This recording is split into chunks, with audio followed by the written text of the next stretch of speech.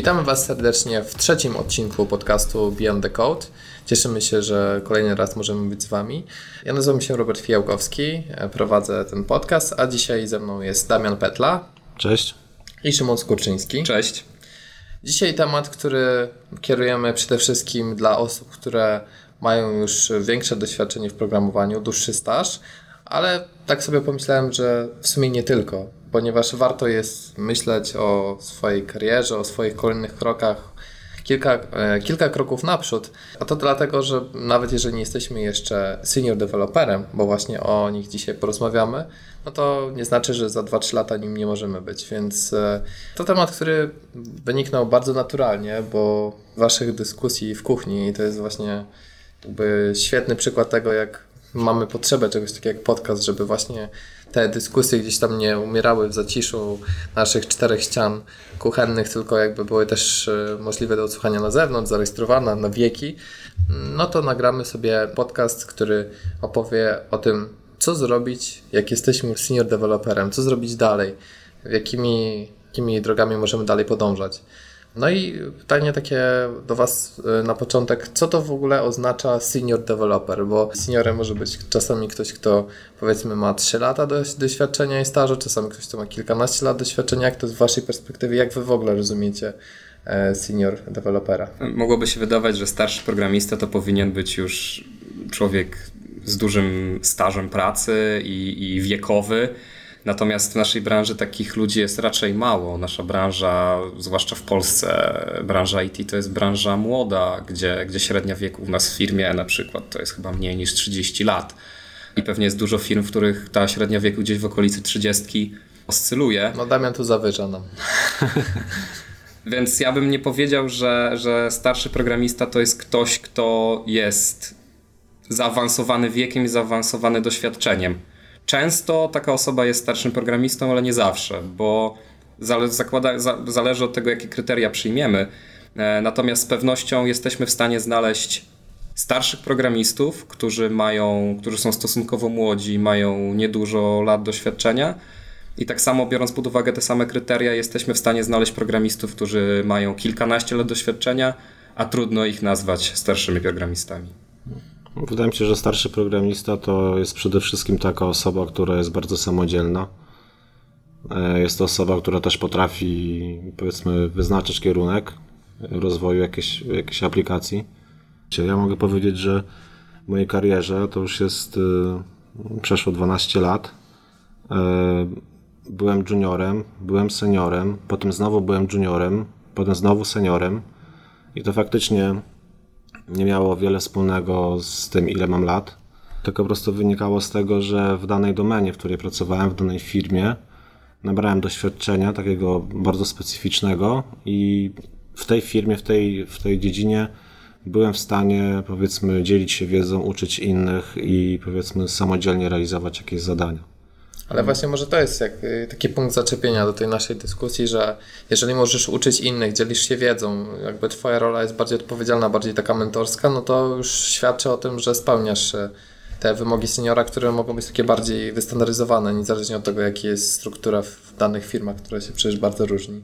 W zeszłym roku na konferencji Lead Dev w Londynie Randall Kutnik, który pracuje w Netflixie, zaproponował taki trochę inny model oceny doświadczenia czy seniority w przypadku programistów, żeby nie nazywać ich juniorami, regularami, seniorami, tylko iść na poziomy, że pierwszym poziomem jest solution implementer, czyli osoba, która jest w stanie zaimplementować jakieś rozwiązanie, które ktoś inny jakaś bardziej doświadczona osoba przekaże. Kolejny poziom to jest problem solver, czyli osoba, która potrafi rozwiązać problem, który jest jej przekazany, a najwyższy poziom to jest problem finder, czyli osoba, która jest sama w stanie znaleźć problem, następnie go rozwiązać poprzez implementację jakichś konkretnych metod.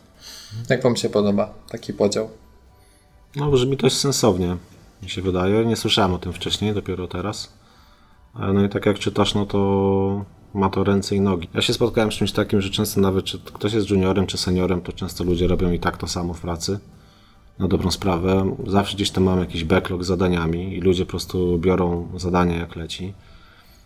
Wydaje mi się, że po prostu jeżeli jest jakiś gdzieś duży challenge i trzeba znaleźć jakieś rozwiązanie problemu, który jest naprawdę ciężki, no to z reguły jest tak, że wtedy po prostu senior za to się bierze.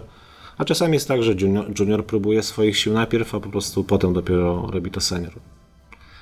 Myślę, że dobrym podejściem w ogóle, jeśli chodzi o nazywanie stanowisk, nazywanie seniority, to jest tak naprawdę mniej powinno to definiować, jaką mamy nazwę stanowiska, a bardziej to, co robimy. Więc Dokładnie. często się może okazać, że junior tak naprawdę wykonuje zadania seniora, pomimo że tego seniority nie ma w nazwie stanowiska.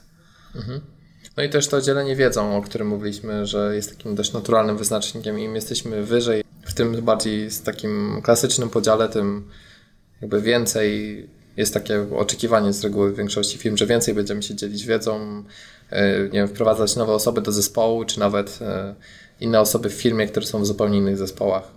No bo siłą rzeczy pracowaliśmy więcej, mamy więcej doświadczenia, więc powinniśmy posiadać więcej wiedzy i mieć więcej praktycznego doświadczenia i w tym jest duża wartość seniorów względem juniorów, którzy tej wiedzy i doświadczenia teoretycznie mają mniej, wobec czego firmie powinno zależeć, a także tym starszym programistom powinno zależeć na tym, żeby tą wiedzą się z innymi, czy to wewnątrz firmy, czy na zewnątrz firmy dzielić. Sami dzięki temu też są się w stanie wiele nauczyć.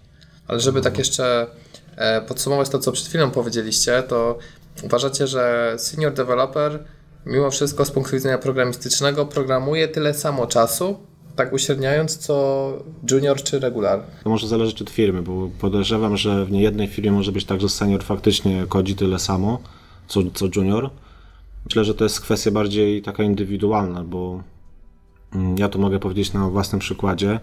Ja jestem już właśnie na takim etapie kariery, gdzie odchodzę od tego kodowania i więcej czasu zajmują mi tematy biznesowe. Jestem coraz bliżej tego biznesu i nawet nie mam czasu po prostu kodować, tak? Z reguły koledzy w zespole zajmują się kodowaniem, a ja chodzę na jakieś spotkania, zajmuję się komunikacją z różnymi serwisami zewnętrznymi, jakimiś ludźmi spoza naszej firmy, product managerem, tech liderem i tak dalej. Myślę, że ciężko jest tak jednoznacznie powiedzieć. Natomiast ja bym bał się takiego generalizowania, że starszy programista koduje tyle samo, co młodszy programista. Ja bym się spodziewał, że raczej im większe seniority, ten czas spędzony na programowaniu jest mniejszy, aczkolwiek osobiście znam na przykład ludzi na stanowiskach CTO, którzy programują praktycznie całe dnie i się w tym odnajdują.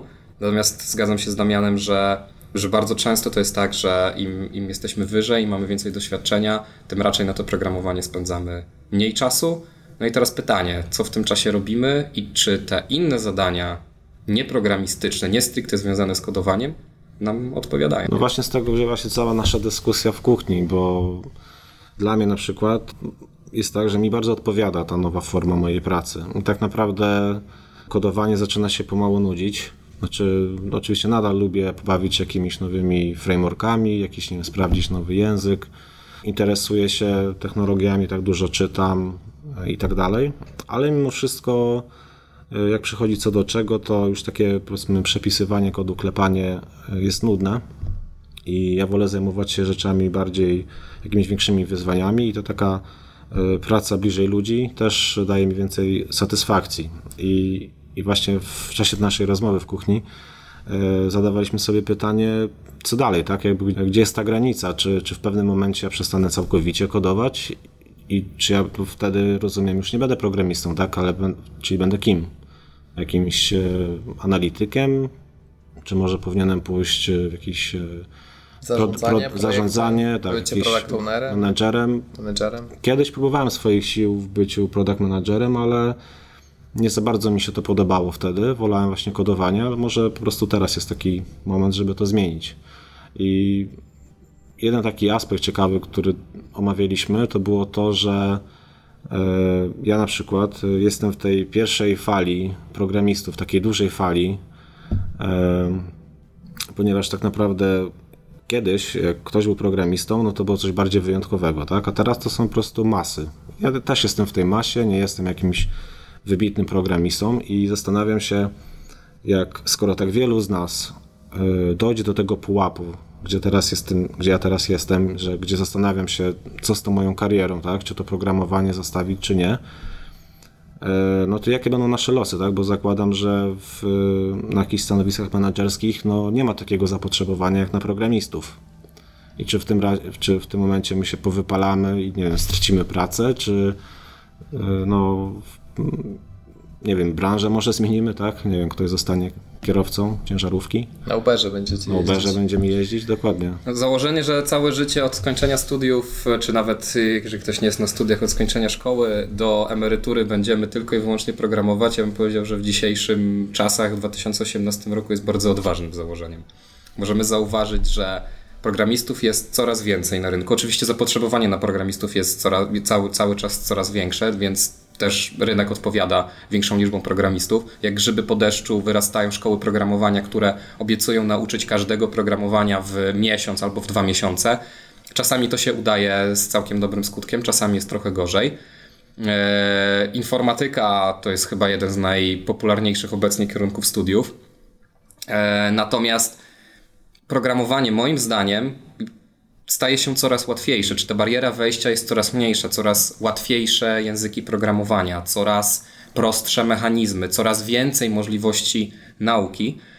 To powoduje, że coraz łatwiej jest wejść w tą branżę i pojawia się coraz większa konkurencja.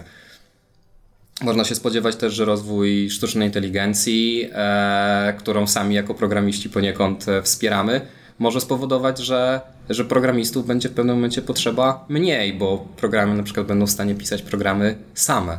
I wtedy co dalej? Co się stanie z programistami? Wydaje mi się, że w inżynierii oprogramowania istnieje wiele potencjalnych stanowisk, których doświadczenie programistów, wiedza i doświadczenie programistów będzie procentować i będzie szczególnie ważne i ludzie z doświadczeniem i z wiedzą będą mieli atut względem świeżaków. Ty jeszcze jesteś chyba na takim etapie, że czasami brakuje ci tego kodowania, bo pamiętam nasze dyskusje w takich dniach, kiedy możesz sobie trochę usiąść do kodu, to traktujesz to jako powrót do tego, co kiedyś robiłeś zdecydowaną większość czasu, a miałem wrażenie, że jednak brakuje ci momentami. To jest, mi się wydaje, bardzo indywidualna sprawa. Znam wielu ludzi, którzy mają kilkanaście lat doświadczenia i cały czas największą pasję znajdują w kodowaniu.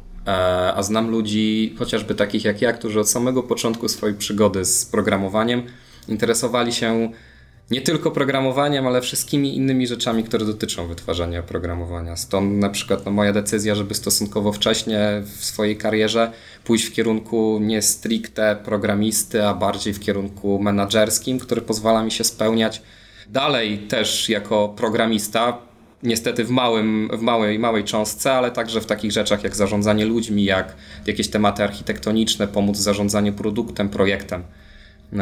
Mam okazję dotykać wielu różnych obszarów i co jest moim zdaniem dla mnie jest bardzo ciekawe. Od samego początku wyszedłem z założenia, że te kompetencje miękkie są ważne i też w jakiś sposób uświadczyło mnie w tym przekonaniu moje studia na Politechnice Gdańskiej, gdzie na te kompetencje miękkie poświęcono sporo czasu. Wydaje mi się, że to procentuje i wydaje mi się, że też tym podcastem chcemy więcej ludzi w IT zarazić tą ideą, że te kompetencje miękkie są ważne i będą się z czasem stawać coraz ważniejsze, zwłaszcza dla ludzi, którzy już mają sporo tego doświadczenia w IT i dla nich wyzwaniem powoli przestaje być nowy język programowania. Jak już znam 3 języki programowania, to nauka 4 nie jest wielkim problemem. Nowe paradygmaty, nowe biblioteki. To już powoli nie jest takie hot. Natomiast wyzwanie może być w tych kompetencjach miękkich. Znaczy, wiesz co, te umiejętności miękkie to są potrzebne w taki czy inny sposób. Jeżeli jest mowa o biznesie, no to tam wydaje mi się przede wszystkim trzeba do każdego tematu podejść bardzo dyplomatycznie, tak? Bo jeżeli mówimy o biznesie, to mówimy o kasie, a to jest zawsze taki wrażliwy temat. Więc ja w mojej karierze już od kilku ładnych lat starałem się rozwijać te umiejętności, biorąc udział w różnych szkoleniach, warsztatach i tak dalej. Samemu gdzieś tam występując, też poprzez jakieś pisanie chociażby nawet tych postów, to też jest zawsze jakaś taka forma wychodzenia na świat. Myślę, że bardzo mi to pomaga, tak? Jest mi dosyć łatwo sprzedać jakieś swoje różne pomysły, wspierać biznes, tak, blisko tego pracować i czuć, że to jest coś, w czym się spełniam, w czym jestem dobry. Czyli też jako u Szymona, tak? Podobnie, że to też od samego początku prawie, czy przez długi czas o tym myślałeś i już robiłeś w tym kierunku, a nie, że nagle się obudziłeś półtora roku temu. Wiesz co, tak od samego początku może nie, tak jak mówiłem, 12 lat już jestem programistą, ale przez, podejrzewam, pierwsze 5 lat to raczej o tym w ogóle nie myślałem. To był taki etap w mojej karierze, że głównie kodowanie, poznawanie języka, tak, tych wszystkich różnych bibliotek, i tak naprawdę poznawanie całej tej całego wytwarzania oprogramowania, tak, czyli jak wyglądają te procesy od momentu, jak piszesz kod, do momentu, gdy ta aplikacja ląduje już faktycznie gdzieś tam na produkcji. Ja bym chciał nawiązać się do tego, co mówił też Szymon, z tym, że coraz łatwiej jest kodować. Ja cały czas spotykam się wśród znajomych z taką opinią, że bycie programistą wymaga jakiejś takiej nie wiadomo jakiej ogromnej wiedzy i tak dalej. Ja cały czas wszystkich przekonuję, że programować może każdy. To tak naprawdę nie jest jakoś mega trudne. Istotne jest tylko to, żeby po prostu to lubić. I wydaje mi się, że to, co obserwujemy teraz, że jest taką bardzo dużo różnych szkół programistycznych i ludzie się przebranżawiają, jest tylko dowodem na to, że można to robić. Tylko podejrzewam, że niektórzy w tym zostaną, bo to polubią, a niektórzy zostaną pewnie tylko może dla kasy, bo... Można tak to podsumować, nie? Że każdy może programować, ale nie każdy może to polubić. Dokładnie, a wydaje mi się, że jeżeli chcemy w miarę być tak szczęśliwi w tym zawodzie, to trzeba w jakimś stopniu to lubić. Ewentualnie się troszeczkę zmieniać kierunek rozwoju, może i pójść w tą stronę miękką, tak, jakiś ewentualnie management później, czy bycie team liderem, jeżeli nie chcemy stricte kodować.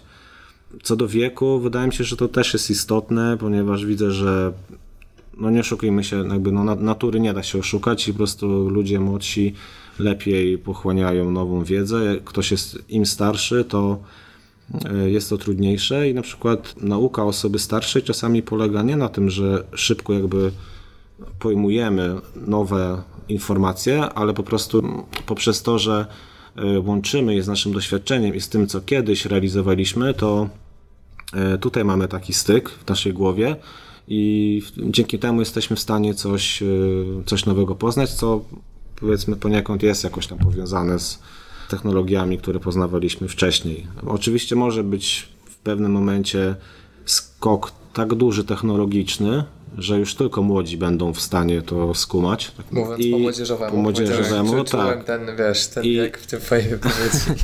Dokładnie. I po prostu osoby starsze przy takim skoku jakimś technologicznym mogą zostać w tyle, tak? I wtedy trzeba szukać jakiejś innej drogi.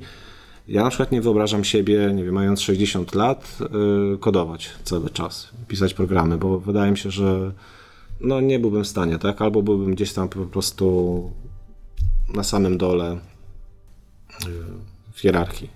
Jak w ogóle podejść do tego tematu, że faktycznie chcielibyśmy coś zmienić? Jesteśmy tymi seniorami i w sumie jeszcze nie jesteśmy pewni, w jakim kierunku iść. W naszej firmie struktura jest taka, że ciężko wybić się ponad ten poziom senior dewelopera, ponieważ jest ograniczona liczba stanowisk menedżerskich, czy związanych z byciem engineering managerem, czy team leaderem. Niezależnie od tego, czy firma, w której pracujecie, daje wam takie możliwości, czy nie, to pamiętajcie o tym, że tych możliwości jest bardzo dużo i tych ścieżek jest multum. W zeszłym roku Michał Gruca miał prezentację na ten temat, gdzie przedstawił tak naprawdę wady, zalety i możliwości pracy na różnych stanowiskach, bo jak już jesteście seniorem, zastanawiacie się co dalej, tak naprawdę to, co dzisiaj wspominaliśmy. Możecie pójść w kierunku menedżerskim, w kierunku zarządzania ludźmi, możecie zostać team liderem, tech leadem czy engineering managerem. Możecie skupić się na tej działce technicznej, stać się ekspertem w swojej dziedzinie, natomiast wtedy możecie się obudzić po paru latach, że kodujecie na przykład czymś, coś jest kompletnym legasem, nikt tym nie robi, ale dzięki temu, że macie w tym takie doświadczenie, to jesteście wysokopłatnymi, docenianymi ekspertami. Możliwości technicznych jest więcej, możecie zostać architektem. U nas za bardzo takie stanowisko chyba w Polsce nie jest zbyt popularne, za granicą zdecydowanie bardziej.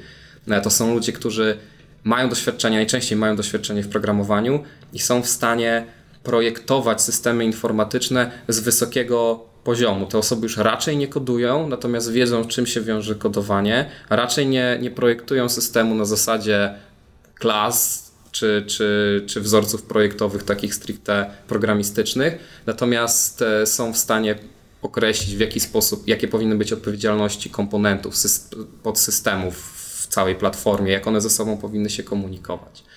Inne możliwości to chociażby pójście w kierunku bardziej takim biznesowym, zostanie na przykład project managerem czy product managerem.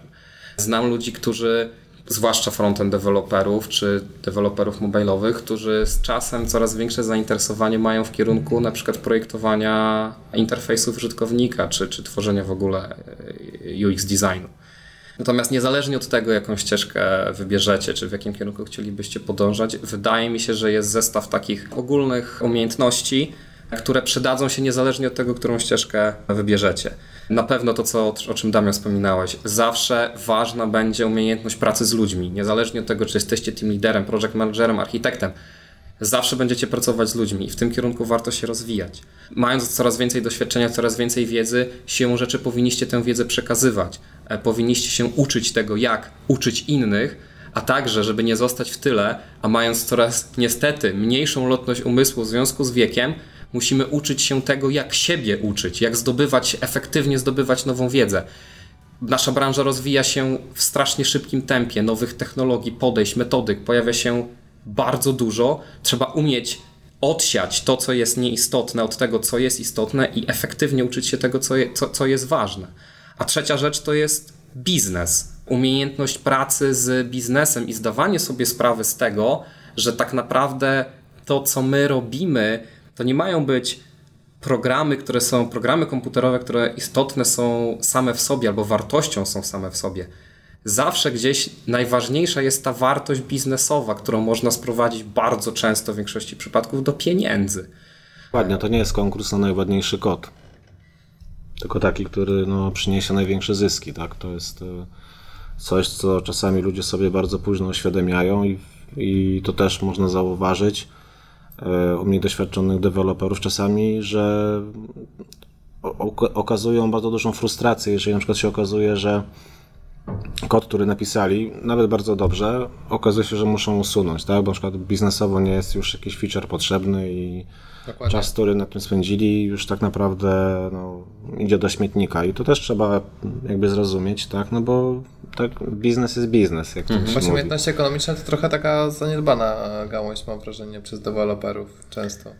Niestety tak. I to, co ty, Damian, powiedziałeś, że ten czysty kod, ładny kod, on często jest ważny, ale on nie jest ważny sam w sobie. To nie jest sztuka dla sztuki. On jest ważny na przykład dlatego, żeby potem go łatwo utrzymywać, albo po to, żeby programiści, którzy przyjdą do pracy po nas, łatwiej byli w stanie go zrozumieć. No co jest oszczędnością kosztów i tak. Zaczynamy mówić już takimi... Ale czasami zdarza się, że jesteśmy w projekcie, musimy zrobić proof of concept, pracujemy w startupie, gdzie musimy szybko dowieść jakąś wartość, i wtedy mniej ważne jest to, żeby zrobić ładny, piękny, czysty kod, tylko ważniejsze jest, żeby zakodować coś, co jesteśmy w stanie zrobić szybko i coś, co będzie działać i coś, co przyniesie pieniądze, albo jest w stanie zweryfikować hipotezę. Tak, albo na przykład musimy szybko pokazać coś inwestorowi, coś, co działa, co jest ładne na zewnątrz, a no niestety w środku może i chyba w takim przypadku musi być czymś brzydkim. No taki ważny skill to można powiedzieć, że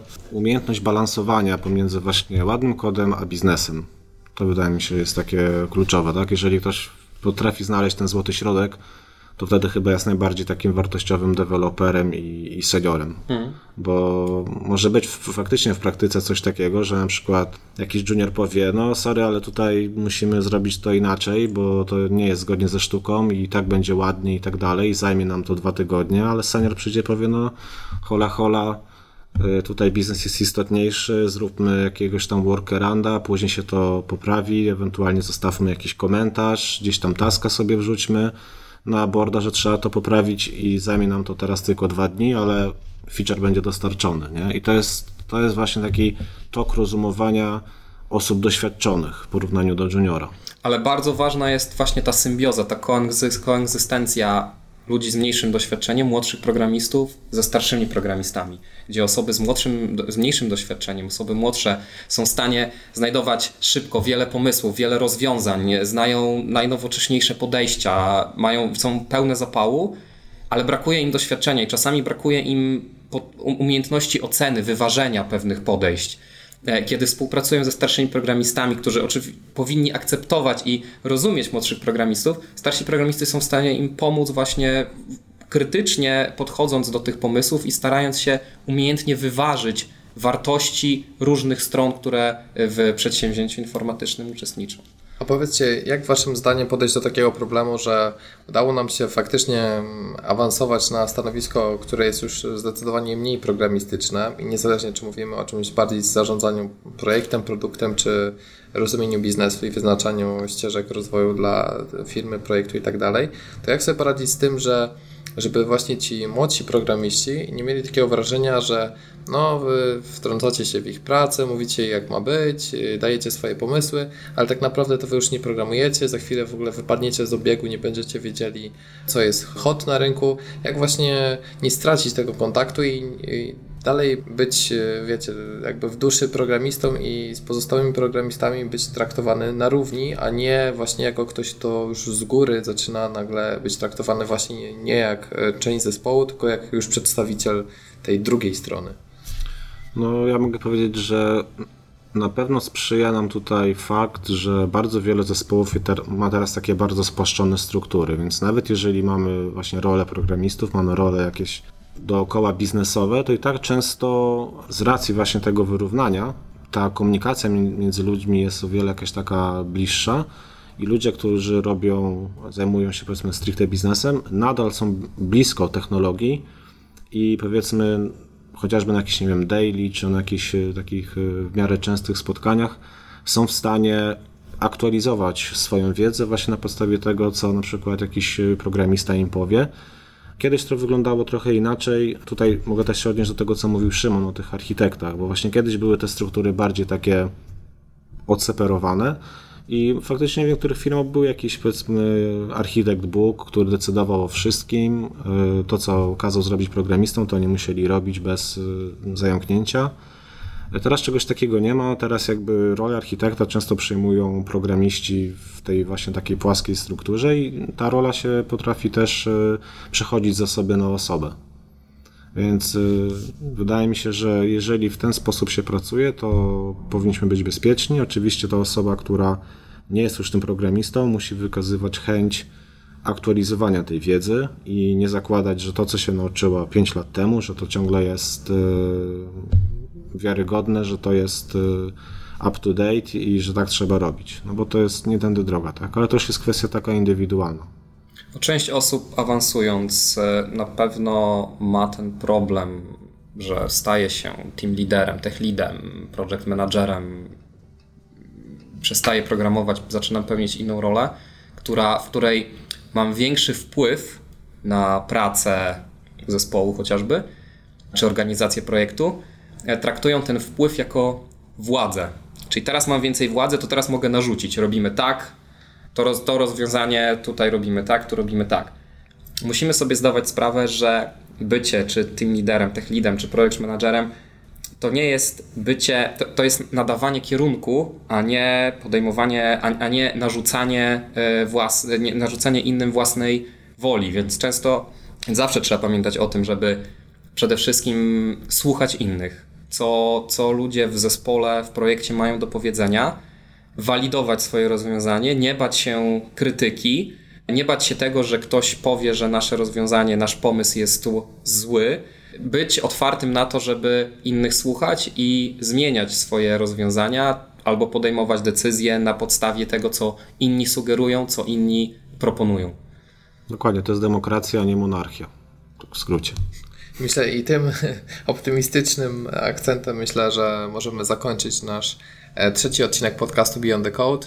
Przypominamy o subskrypcji. Z każdym tygodniem powiększamy liczbę aplikacji, w jakich jesteśmy. W zasadzie został nam tylko jeszcze Spotify, który po prostu dodanie jest jakimś fatalnym technologicznym procesem, który potrafi trwać od 3 tygodni do miesiąca, więc jeszcze musicie się trochę uzbroić w cierpliwość, ale pracujemy nad tym.